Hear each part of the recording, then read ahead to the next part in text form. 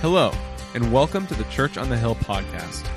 If you enjoy this podcast, we invite you to join us live this Sunday at 500 Sands Drive in San Jose, California.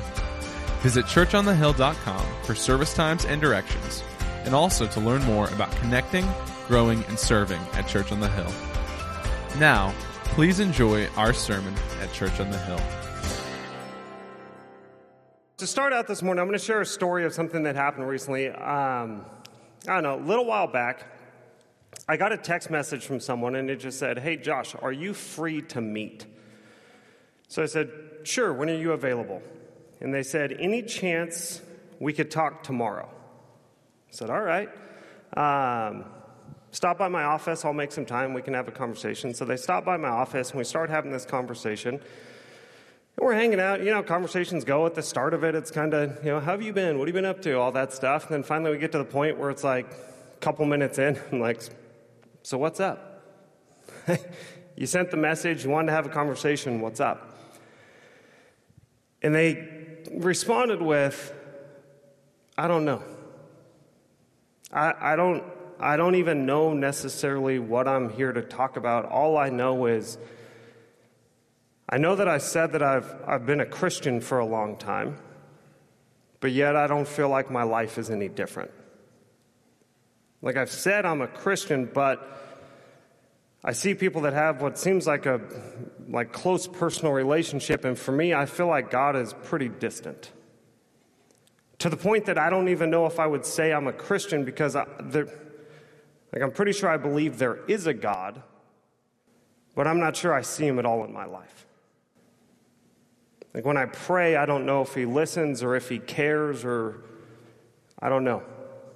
I just feel like I just don't have a personal relationship, a connection, whatever it is. So I wonder, am I even a Christian? Is there even a God? I don't really know. I just know I feel really distant." And as I sit there and I listen to this conversation, there's quite a few things running through my head, but the first, or kind of the main point of all of it, is my heart just goes out to this person. Because I've been there. I still get there at times. There's those times in my life where I'm like, "God, are you there? Are you real? Are you listening? Do we have a relationship?" And the other thing that I realize is I have had that conversation so many times. I can't tell you how many times, from students to adults and everything in between, people have come up to me and said, "Josh, I don't know, but I just feel really distant." And as I say that, I'm getting quite a bit of feedback from your body language and your faces that is saying, "Yeah, I've been there too." And so this morning, that's what we're talking about, and I'm glad you guys had that response that you just gave me, because I think it's something that really influences a lot of us. And as we continue in our study in the book of Mark, I think Mark chapter 12, which is what we're in today, I think Mark chapter 12 really actually addresses a lot of this, because we get three different people groups that are at different stages. And all of them would say that they're followers, but I think some are incredibly distant, some are kind of close, and then there's at least one that seems to be right there. And I think we get the opportunity this morning to learn, okay, so what is it that has this influence? And is there some things that I have control of that really define the closeness of this relationship with God? And so that's what we get to talk about this morning in Mark chapter 12. And in Mark chapter 12, if you guys were here last week, Steve did a great job, like he always does, of talking about the religious elites. And what they've been doing over and over again is they're coming to Jesus and they're trying to stump Jesus, because Jesus is messing up their entire system. He's just destroying their whole way of life.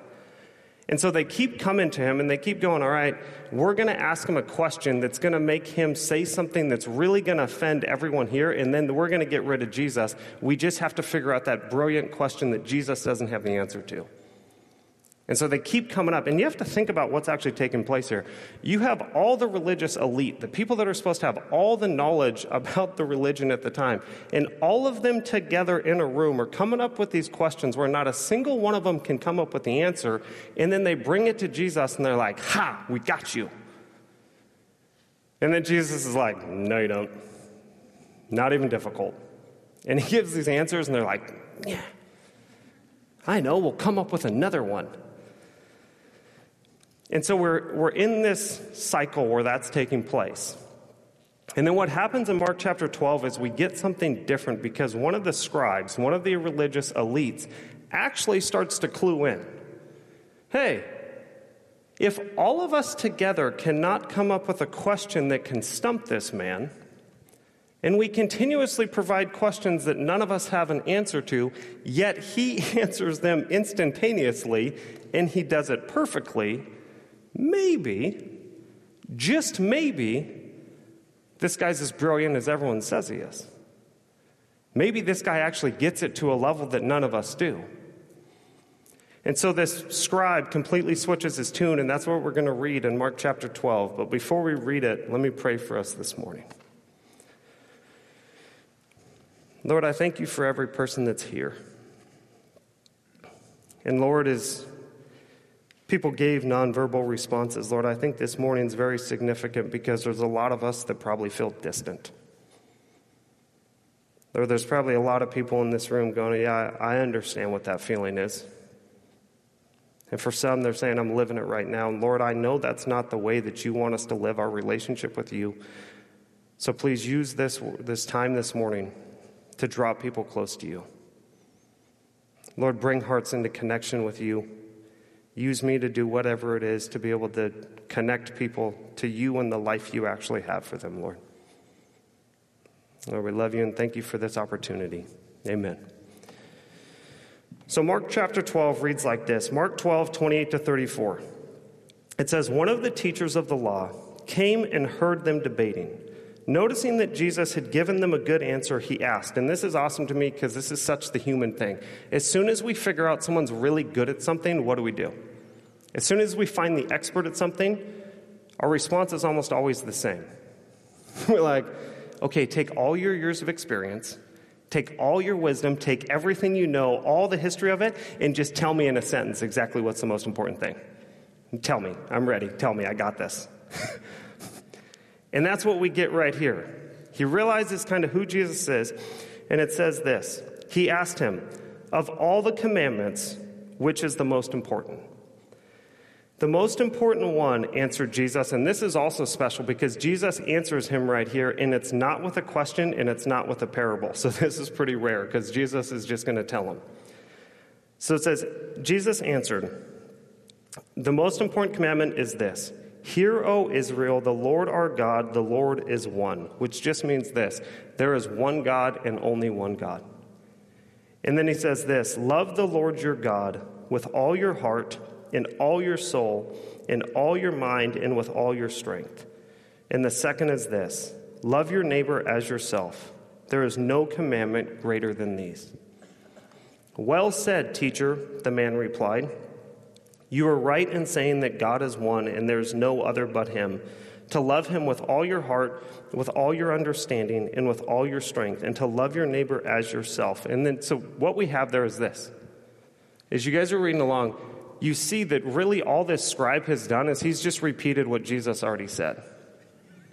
Which is smart because Jesus said it, so just repeat it, right? But then something very significant happens because he adds something to it. So he repeats what Jesus says, but then he adds to the end of it. He says, to love your neighbor as yourself is more important than all burnt offerings and sacrifices. When Jesus saw that he had answered wisely, he said to him, you are not far from the kingdom of God. And from then on, no one dared to ask him any more questions. Finally. But the thing that stands out that's so amazing is this scribe is actually starting to get it. Because for them, as a religious elite, your entire life was built on burnt offerings and sacrifices. Every single thing they did was built on a system of rules where it was burnt offerings and sacrifices. And if you want to sum up the life of the religious elite, it works like this. If I do good things, then God blesses me. If I do bad things, I get God's wrath. So we've defined all the rules we can possibly define to say what is good and what is bad, and then God dispenses accordingly. And that's the first group we find. It's the religious elite. And if you want to find a group of people whose hearts are incredibly far from God, that don't experience God, that don't have a relationship with God, this is them. This is the group that Jesus is coming against constantly, saying, you try to do all these different things, but your hearts are so far from me. And for us right now, I think it's easy to look at it and go, oh, that's what the religious elite did, and we forget that a lot of times this is exactly what we do. If you feel like your heart's distant from God, this probably has a lot to do with it. But for us, we've switched it up, and the way we do it is we go, God, if I go to church, if I pray, if I'm a part of a community group, if I tithe, if I'm not a drunk and I don't cuss a bunch, I've done good for you, so therefore you now give me the good life. God, because I'm submissive to you, because I do those things, now you make it easy to raise my kids and you make them good kids. God, you give me the promotion because I've been good for you, now you give me good. God, I've been obedient, I've listened to you, I go to church, I do the churchy things, so you take care of me now.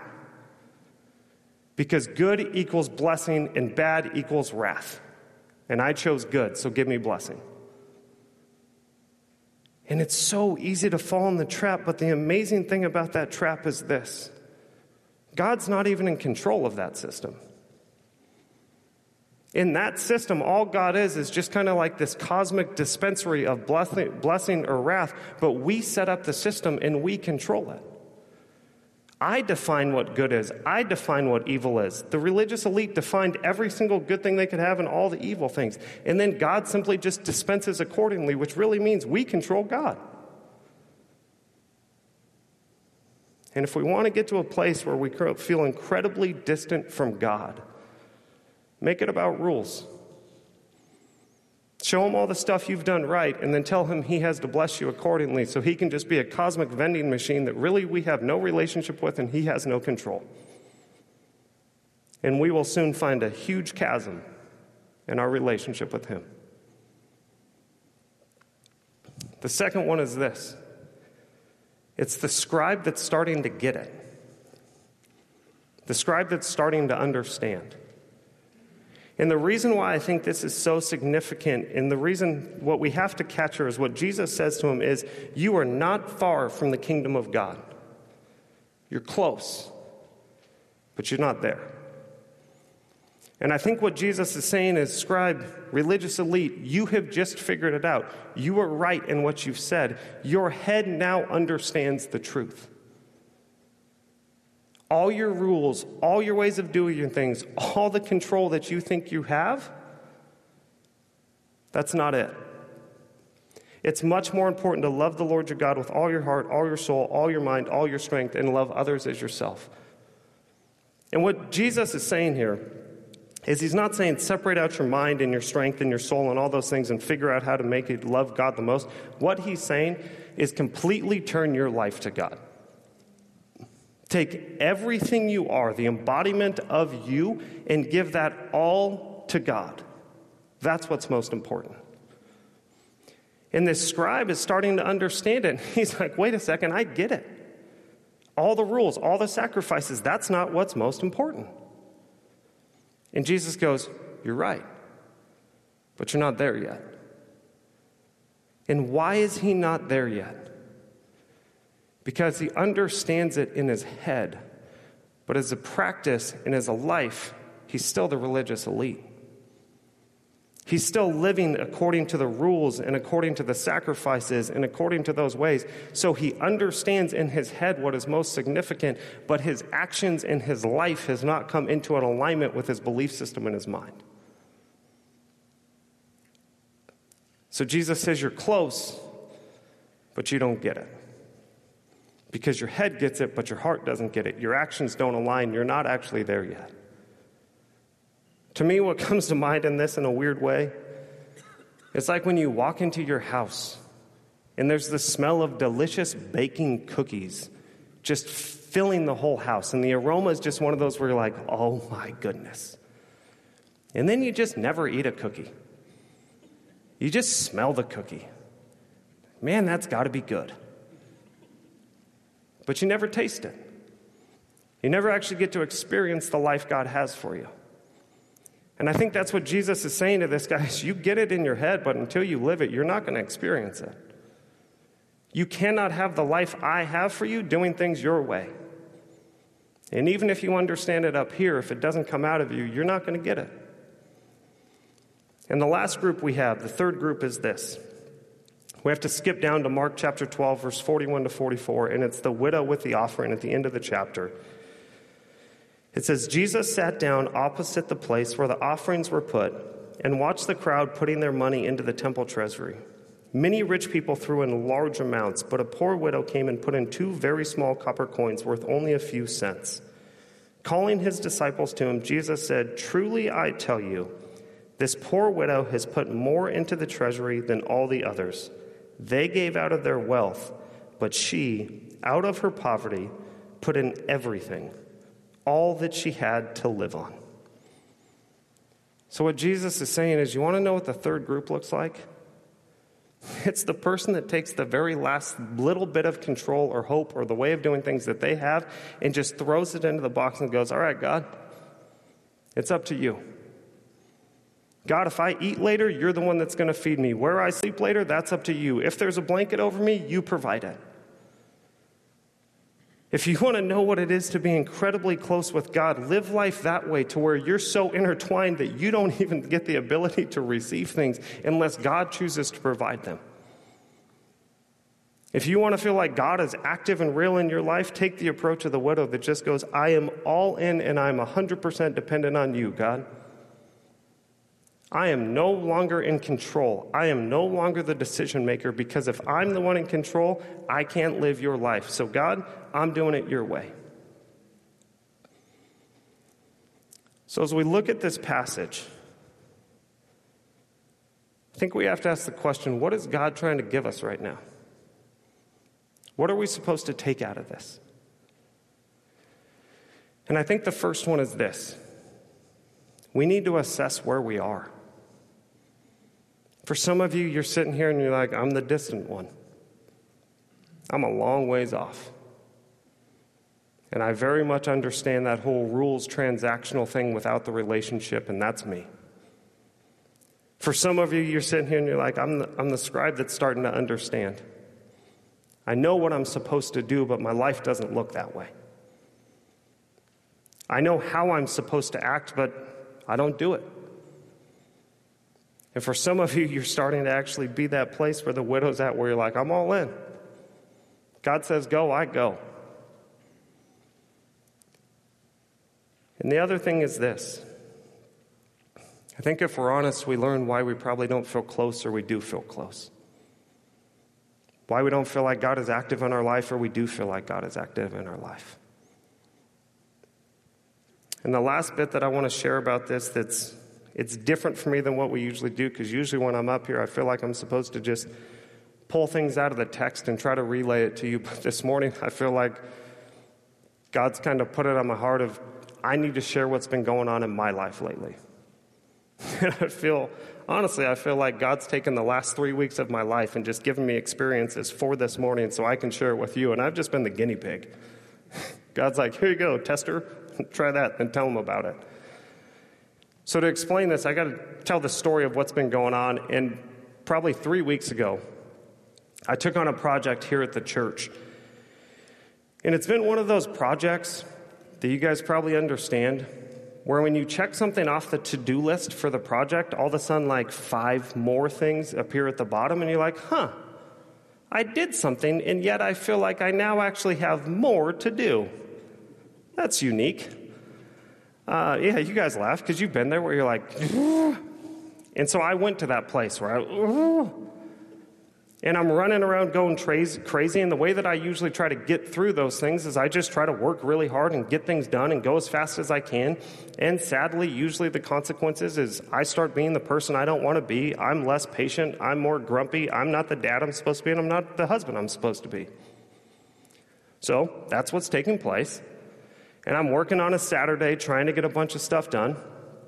And I go home on Saturday night, and I have dinner with Katie and the kids, and then I leave and I go out to Home Depot because I still had more stuff to go get and more stuff to do. And Katie, being wiser than me in this situation, without me even knowing, just called a handful of people from our community group that she thought might be free, and then a few other people.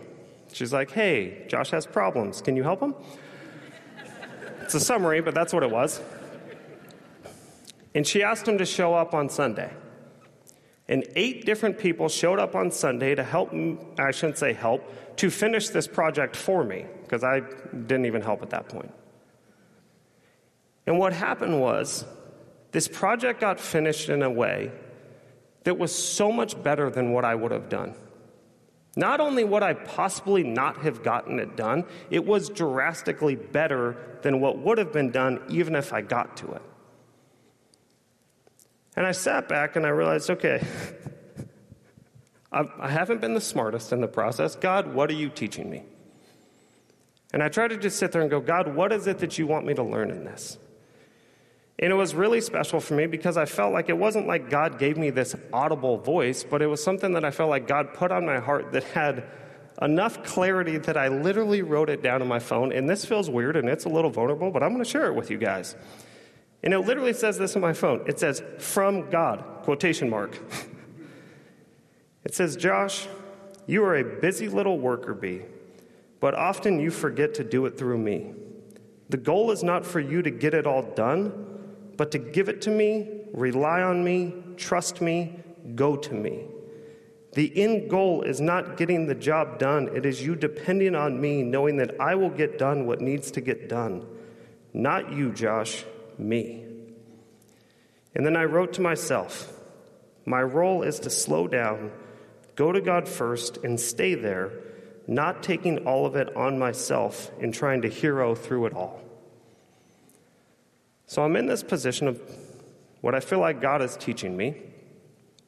And in community group later that week, I bring this up to my group. And we had a great conversation about what that meant, kind of just going through that. And in it, we're talking about, I think, really what God is saying when he's saying, love the Lord your God with all your heart, all your soul, all your mind, all your strength, and love your neighbor as yourself. To be able to have that unity with me, what that actually means is you've got to do it my way. You've got to quit doing everything your way, and you actually have to turn everything over to me and do it my way. That's what it is to love with everything. So we have this conversation, and the next day, it was awesome because I got a text from someone in our community group. He's like, hey, working on trying to do this loving God with everything that we talked about last night. He's like, on the way to work, I drive by this guy, and he is walking down the street with just a T-shirt on. It's early in the morning, and he is freezing cold. He's shivering, you could tell. And he goes, I felt like God said, stop and give him your jacket. And he's like, okay. So he pulls over, and he goes to reach in the back of his truck. And he's like, all of a sudden I felt like God said, no, not the old jacket that's been in your truck for a long time, your jacket. Like the nice jacket that you have on that's new that you're wearing, your jacket. Okay. And he just writes in the group chat like, glad I got to give him my jacket. And I thought to myself, that is such an awesome illustration because sometimes it's so hard to understand. What does this mean with love God with my heart, soul, mind, strength, everything? And I think that's a great illustration of it. And so I'm still trying to learn this, and we fast forward, and in this project, I'm still working on it because it's never ending, as you would assume. And I get to this place where I have to go pick up a certain thing for this project. And it's not just an easy pickup. There's some logistics with it. It's complicated, whatever else. And I have an appointment at 3:30 that I have to be at, and it's a little after 1 o'clock, and I'm starting to get to this place where I'm like, I am not going to have time to be able to get over there and pick this up and get to my next appointment. So what do? I go back to my freak out mode, and I start to control, and I'm thinking to myself, like, okay, so who do I need to call, and who's going to take care of this, and who can I give this logistical piece to? How can I coordinate this puzzle? And all of a sudden, I'm like, stop. And I went, all right, God, what do you want me to do? And no joke, I get this thing in my head that's like, wait till 1:42 and then make a phone call. So specific, I wrote 1:42 on my notepad. And some of you guys are like, how did you know it was God saying 1:42? I didn't. I had no idea. I just had it in my head, and I'm like, well, what's the other option? I'll give it a try. So being a kind of control freak or whatever, I don't know what my issue is, I wait, and as soon as the clock goes from 1:41 to 1:42, I'm like, and I call him. And as soon as I make the phone call, he goes, hey, I literally just stepped into my office. I was about to call you. We're done with what we needed to get done. You can come pick it up. And I was like, all right, God, you win.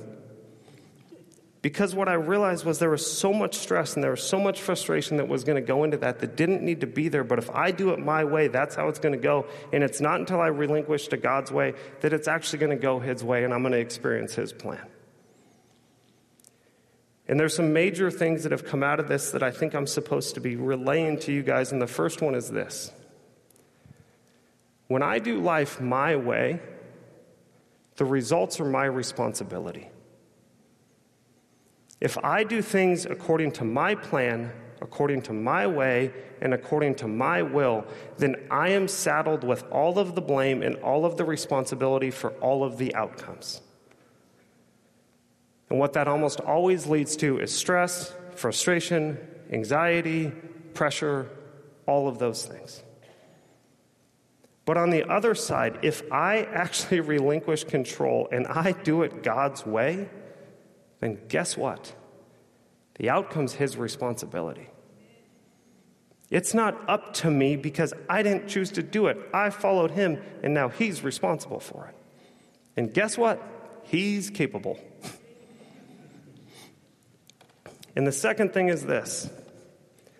I think the thing that I'm supposed to be telling you guys is I am learning it's about the process. And it's about relying on him, not the end result. So many times I get caught up in what has to get accomplished and what needs to get done and what has to be taken care of. And I'm so set on, here's the end result we have to get to.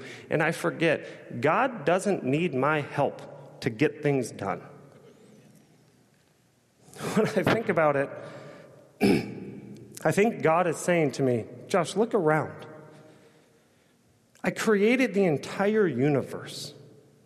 Humanity exists because out of the dust I created you, and then I breathed life into your lungs. The stars are in the sky because I placed them there, and I know the number of the hairs on your head. Do you really think I'm not capable of getting the job done?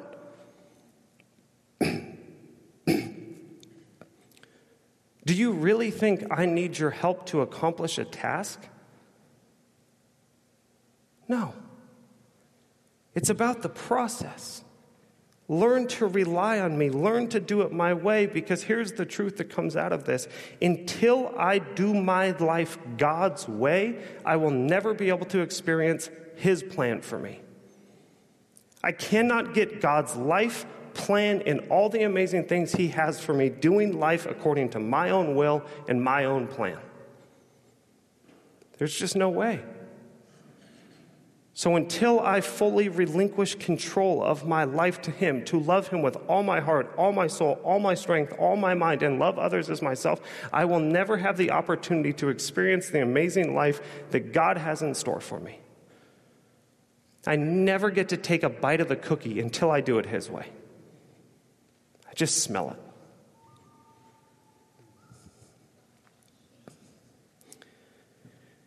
And so, as I thought about this, I was thinking, what is God really asking us in Mark chapter 12? What is Jesus really saying to us in Mark chapter 12? And it's this. If I'm going to love God with all my heart, all my soul, with all of who I am, the only possible way I'm ever going to get there is to get myself out of the picture and have it be God inside of me. There is no time I will ever be stronger or more powerful than God in me, the most powerful person that ever walked on the face of this earth in Jesus Christ. And it says in John chapter 12, verse 49 to 50, it says, this is Jesus speaking, he says, "For I did not speak on my own, but the Father who sent me commanded me to say all that I have spoken. I know that his command leads to eternal life, so whatever I say is just what the Father has told me to say.